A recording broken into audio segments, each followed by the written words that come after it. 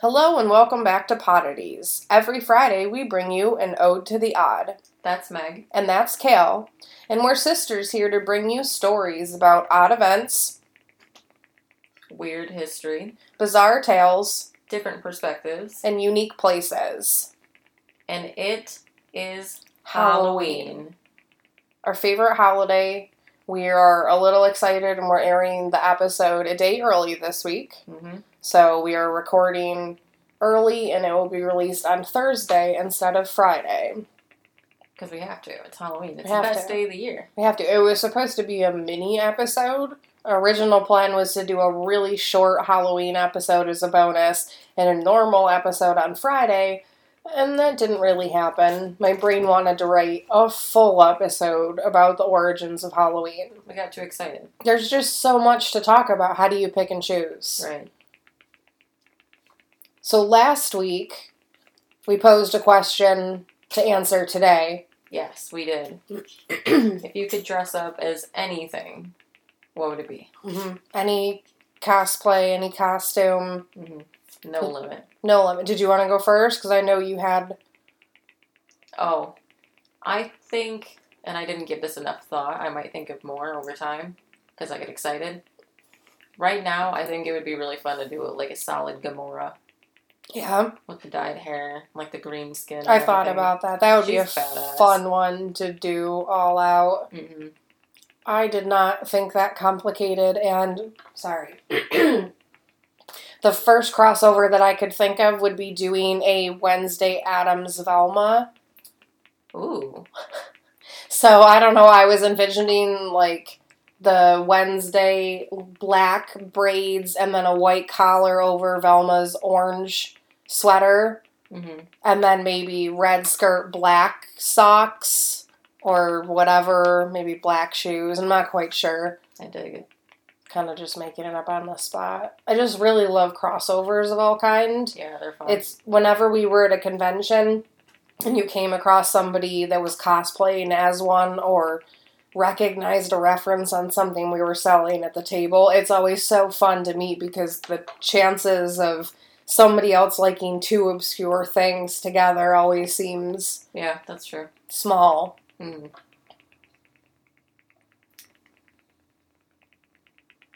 Does it sound like a bonfire? It does, to me. I wonder if it sounds like a bonfire to everybody else. We have a candle burning. We should probably explain that. Oh, well. So, the origin of Halloween. Yeah. Is that where we're starting? Yep, we're going to talk about the origin of Halloween, the origin of trick-or-treating, Halloween candy, haunted houses. Really, I meant to pick 3, which is our standard, and they worked so well together. And we gotta. It's Halloween. It's Halloween, and this is the point where if this was a visual thing, we would have the dancing pumpkin head Absolutely. GIF playing. But instead, I'm going to tell you about the origins of Halloween. So as the summer grows to an end and the leaves change and fall, the harvest is nearly finished and everyone is preparing for the dark winter ahead. Over 2,000 years ago in what is now modern-day Ireland, Scotland, the UK, and some of Northern Europe, the Celts would hold their annual Samhain festival every October 31st. It is the one day a year where the veil between the living and the dead is thin enough that the ghosts of the deceased can return to Earth. This would be their final day of not just the summer, but their year. On the night of All Hallows' Eve, massive bonfires were lit. Offerings were left for pranksters and mischievous spirits. Sacrifices were made to deities, mostly in the form of crops and some animals, in exchange for protection. People wore costumes of animal hides and heads. They danced around the fire and told predictions of the future. Some records indicate that the costumes were done to confuse the spirits by not revealing their identity, while some lore suggests that masquerading as an animal got them closer to the supernatural aspect of it. I didn't see that one as often, but I can kind of understand the thought behind it. So when the ritual is completed, torches would be lit from the large shared bonfire and taken to each home, and they would light the individual hearth fires, taking, a piece of the symbolic fire. And then they believed that it would protect the residents in that home during the cold and dark year to come. In the 1st century CE, the Roman Empire would conquer much of the Celtic territory. They would go on to rule the area for 400 years, and in that time, the celebration of Halloween started to change. There are 2 main changes that the Romans are noted for. First is the creation of Feralia, which I am most likely mispronouncing, which was a day dedicated to mourning the passing of the dead, and the second is a holiday dedicated to Pomona. As the Roman goddess of fruit and trees, she was honored through agriculture and fruit, specifically apples. Bobbing for apples, anyone? Which is really big here in New York because our largest export is apples.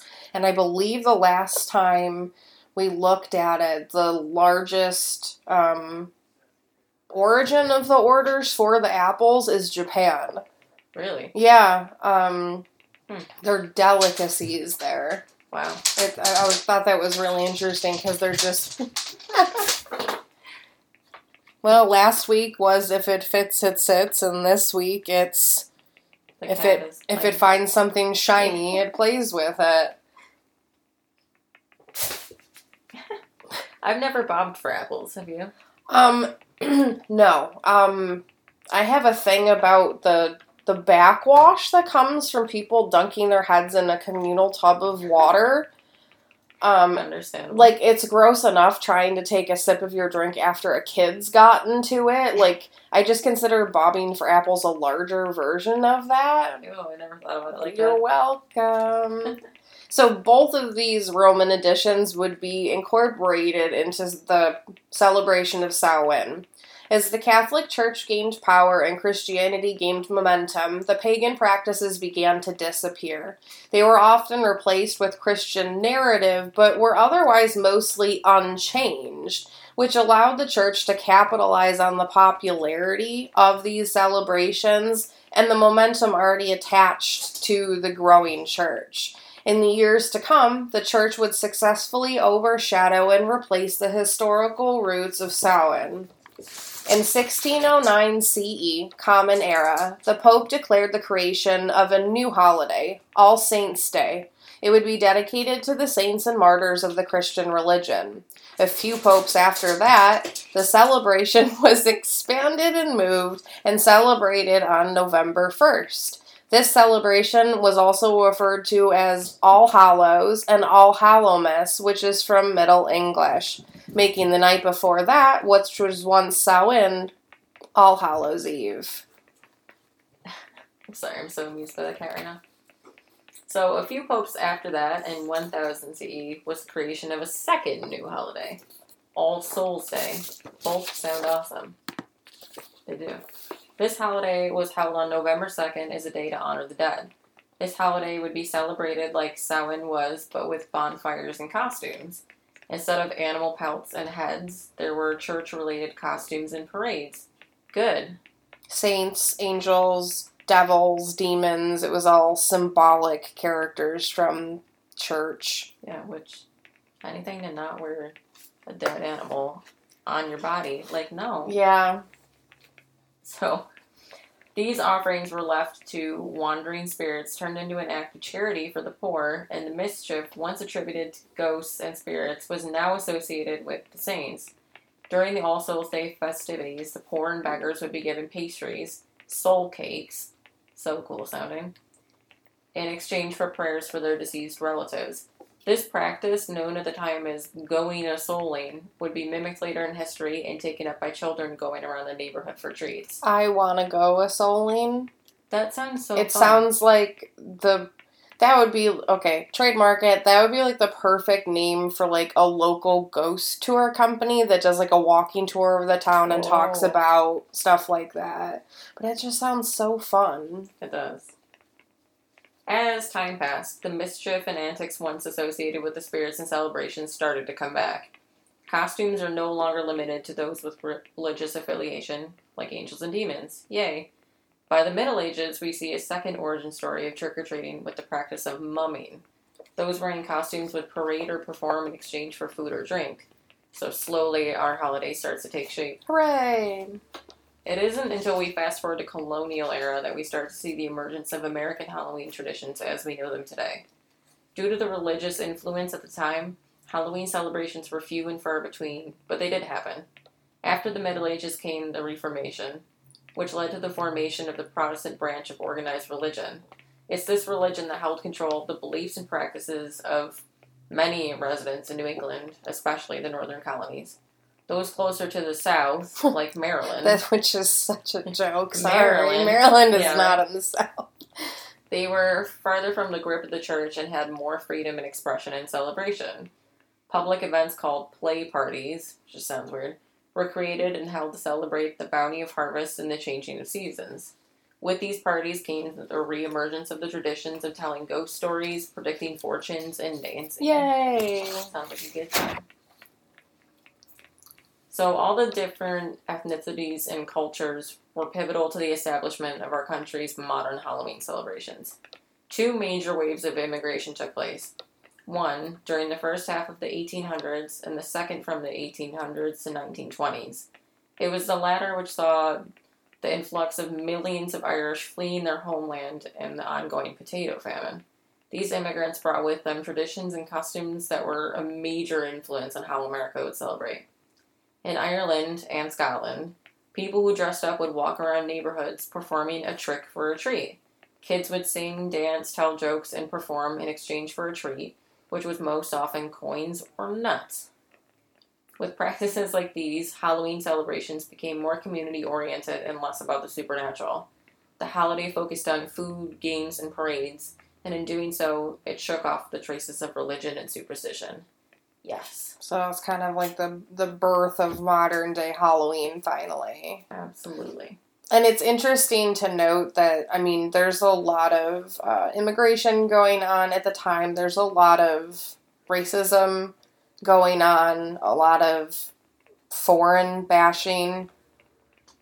Mm-hmm. Sorry, just sometimes I just struggle to put into words some of these kind of things. And I noticed during the research that it was mentioned a lot that the Irish and sometimes the Scottish were really known for playing pranks. And it was something that they did in their home country. And it was something they brought with them when they came to the United States. Oh, really? Yeah, and I can't help but wonder if, I don't think that they would be the cause of it. I think they were just a good scapegoat. Right.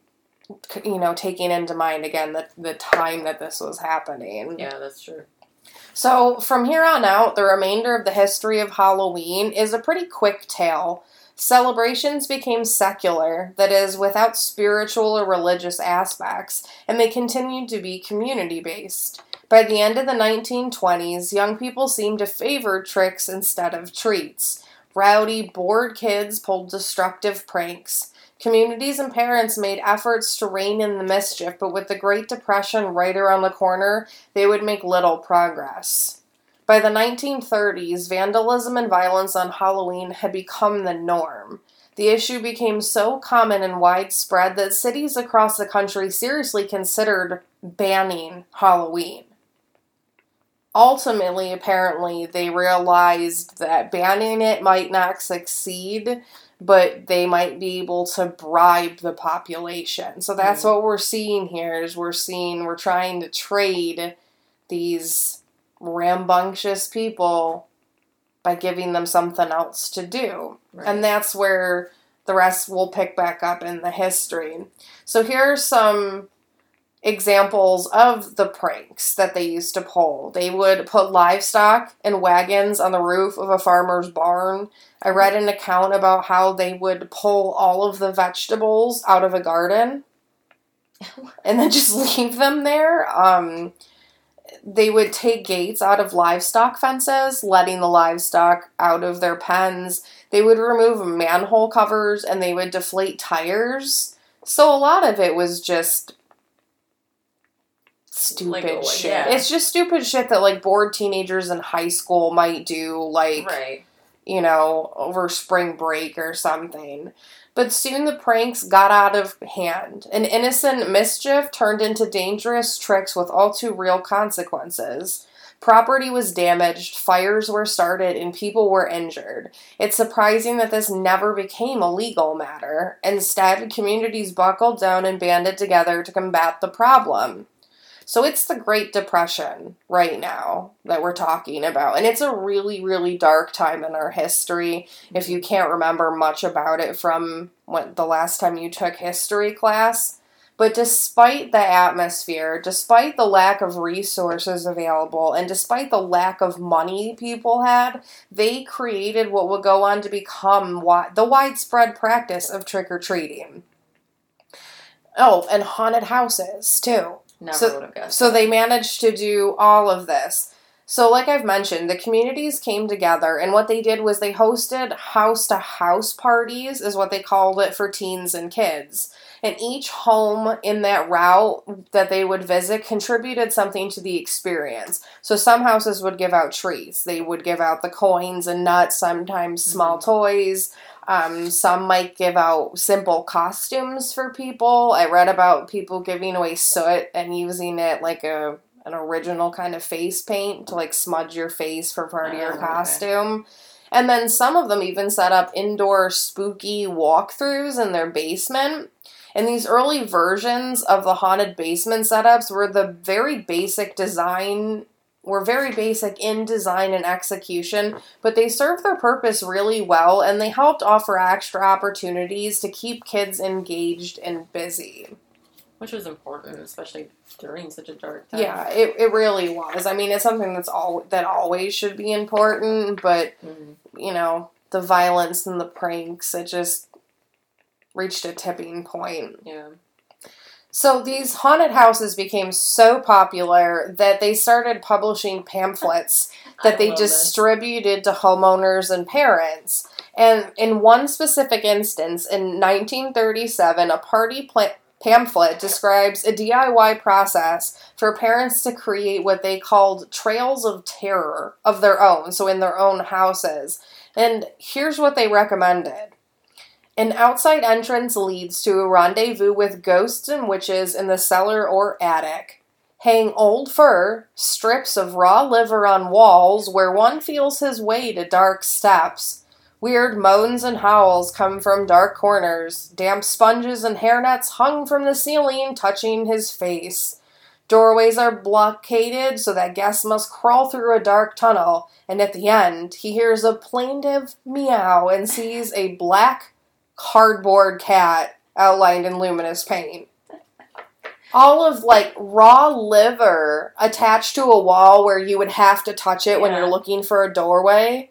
How does that lead to a cardboard cat cutout and not, like, something like Leatherface-like? Right, oh my gosh. I never would have thought of any of that. Damn, 1937. It's so innocent, but so disgusting at the same time. I know, it's so surprising.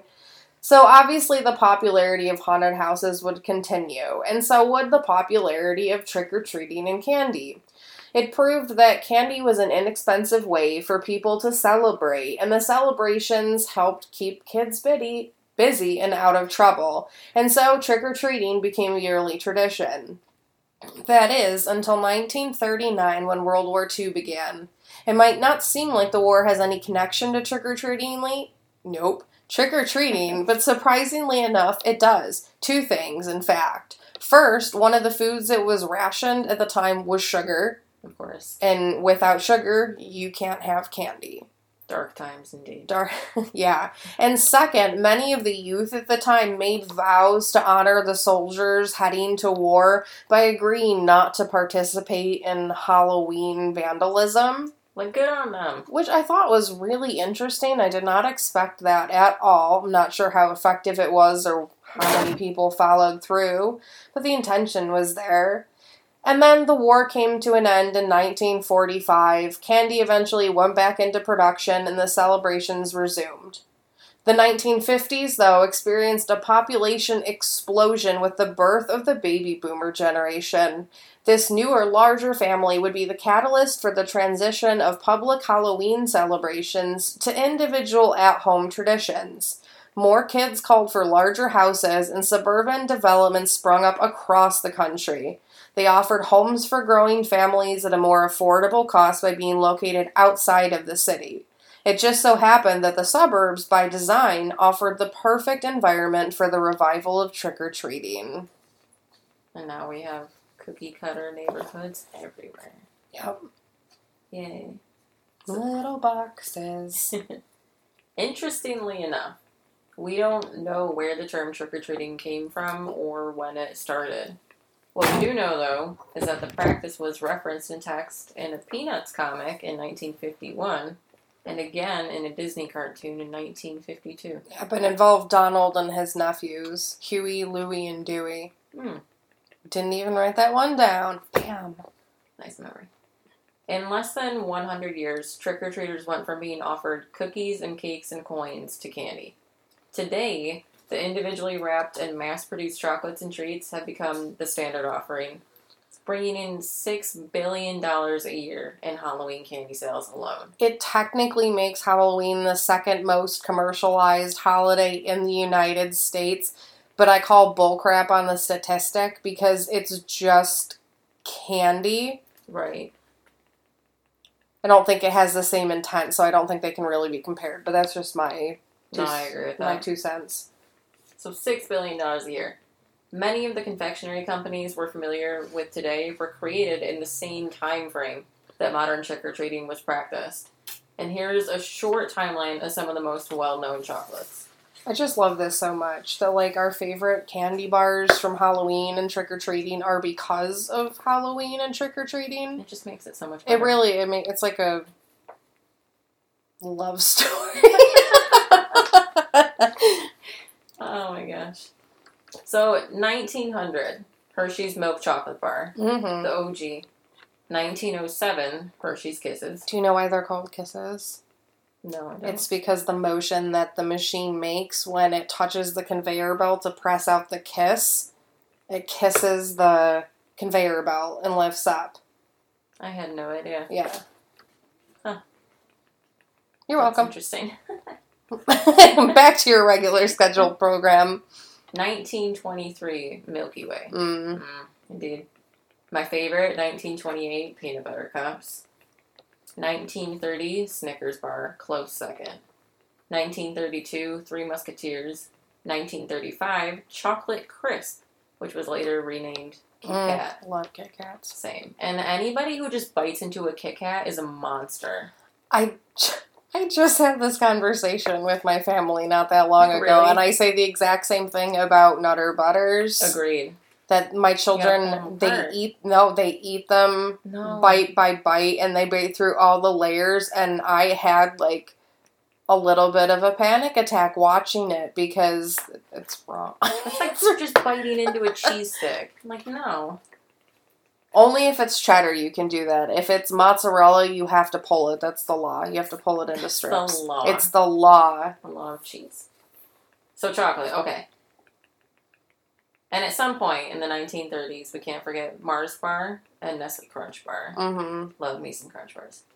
And although it's not chocolate, before all those famous candy bars is the super controversial candy corn, which was created in the 1880s. Which seems like it should be the least controversial thing in the whole fucking world. Right. But, like, everyone has an opinion on it. You love it or you hate it, and I swear there's, like, no in between. I can't remember what it even tastes like. I haven't had it in so long. Have you seen the picture of why it's called candy corn. Yes, because they are like individual kernels from a corn on the cob. Yeah, when you stack them, it makes corn. It's crazy. Yeah. Blew my mind the first time. While trick-or-treating is an obvious focal point of modern Halloween, we still have some other awesome traditions. Earlier, we had mentioned Pomona? Mm-hmm. Was that what it was? Yeah, and bobbing for apples. We've talked about haunted house origins, but there's one more we want to talk about. Imagine Halloween without grim, grinning jack-o'-lanterns. It's hard to picture, like... Haunted Mansion in there. Yeah. You can't picture Halloween without them. You can't. Pumpkins have always been part of Halloween. Or have they? Dun, dun, dun. In order for us to tell you the history of jack-o'-lanterns, first we have to dive into some old Irish folklore. So, Meg, how does the legend go? It goes something like this. Stingy Jack and the devil go into a bar. No, really, that's how the joke starts. So somehow Jack convinced the devil to have a drink with him. Stingy Jack, being, well, stingy, didn't want to pay for his drink. He convinced the devil to turn into a coin that could be used to pay the bill. Unsurprisingly, instead of using the coin, Jack decided to keep it. He stored it in his pocket along with a silver cross, which locked the devil in the coin form until Jack decided to release him. When Jack eventually decided to release the devil agreed to leave Jack alone for the period of 1 year, and if Jack died during this year, the devil would not take his soul. The year came and went, and once the devil reappeared, Jack managed to trick him yet again. I really don't understand how. This time, he asked the devil to climb a tree and get him a piece of fruit.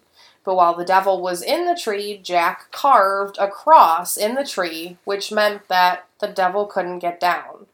This time, Jack bargained for 10 years without interruption from the devil, and again, if he died during that time period, the devil would not take his soul. But then Jack died. I'm not sure why or how, but anyway, heaven did not want his devious soul, and butthurt about being tricked twice, the devil refused him entrance to hell. So instead, the devil sent Jack on his way into the dark night with nothing but a burning coal inside a hollowed-out turnip for light. Legend has it that he's been wandering the earth ever since.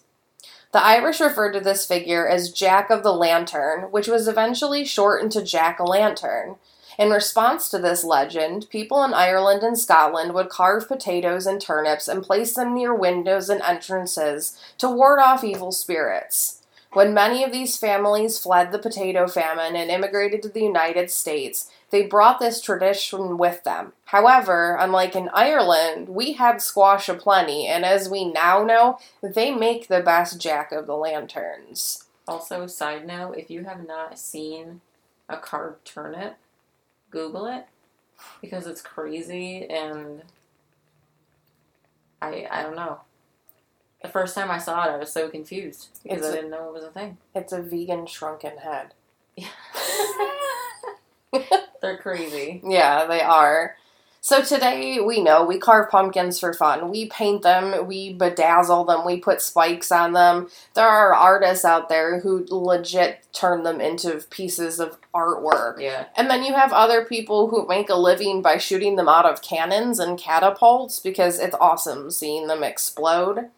So over time, obviously, the legend of Stingy Jack has disappeared, and all that remains is the tradition of carving pumpkins. We've lost the meaning behind many Halloween legends and traditions, like black cats. To this day, people are still superstitious over black cats. But why? Originally, it was thought that black cats were the familiars of witches, and it was bad luck to cross paths with one. Much to the chagrin of every person who's ever wanted to actually have a Patronus for real, familiars don't exist, so why are we still scared of black cats? Isn't it even a thing still that they, warn you if you have one to keep it inside on Halloween? Yes. That's so messed up. It's a common enough problem that animal shelters will not adopt out black cats around Halloween or around Friday the 13th. It makes me sad. It makes me really sad, too. I love all the kitty cats. I love black cats. They just, they're, I don't know, a little extra special somehow. Mm-hmm. Black cats were if somebody asked me to make a list of common superstitions today, Yeah. black cats would be at the top. Black cats would be at the top. There's also breaking mirrors, spilling salt, walking under a ladder. Yeah. Never understood that one. Opening an umbrella inside, which doesn't even really have a consequence. Right. I don't know. Yeah. Our very first episode, A Little Stitious, goes into descriptions of many superstitions and their origins. Check it out if you're interested in this stuff. It's super intriguing. Yeah. A lot of it's lost knowledge, but a lot of it's really just interesting to know. Mm-hmm. We've touched base on a lot of the well-known superstitions associated with Halloween. Can you name any of the lesser-known ones? Before doing research, we wouldn't have been able to answer that. But since then, we found some interesting stories.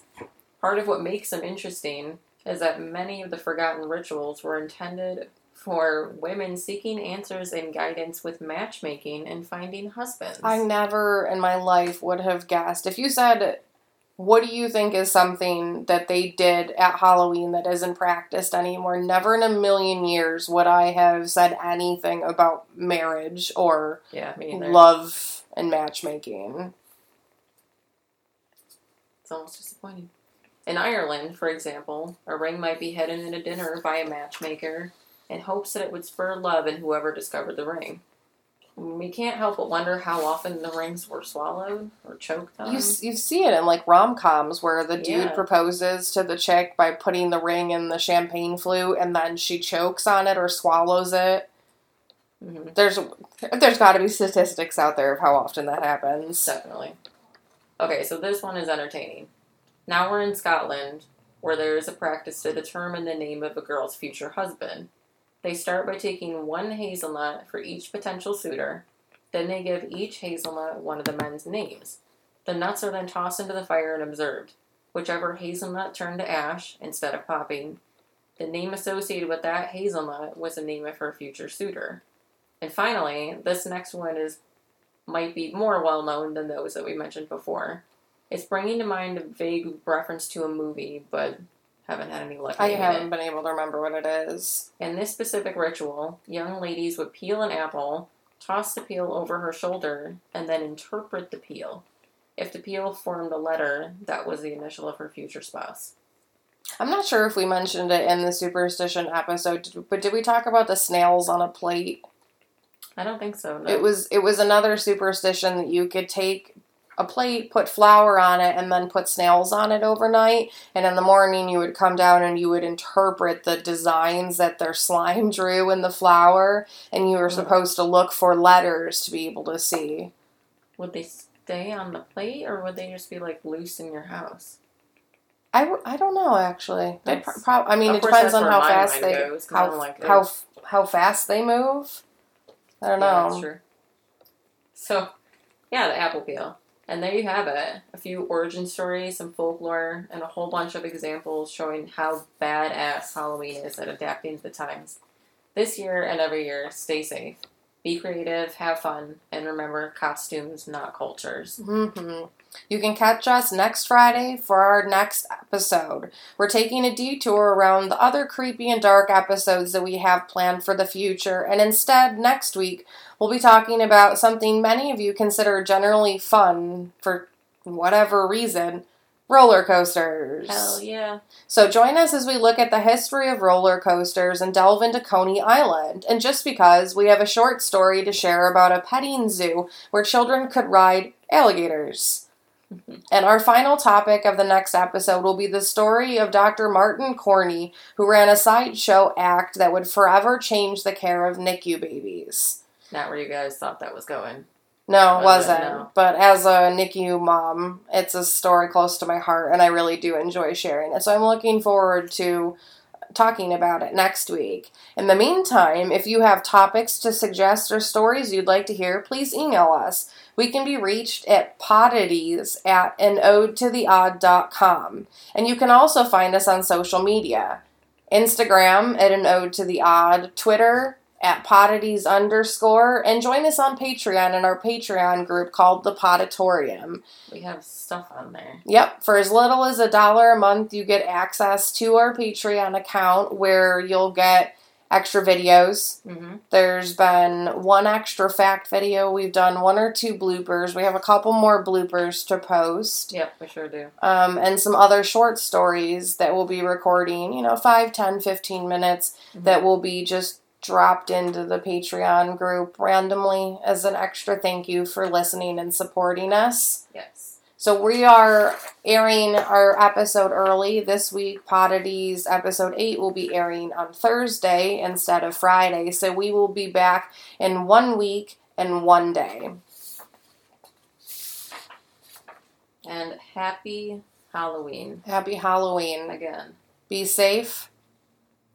Poddities is researched, written, and presented by Meg McGibbon and Callie Ayers. Until next time, seek out the strange and embrace the unusual.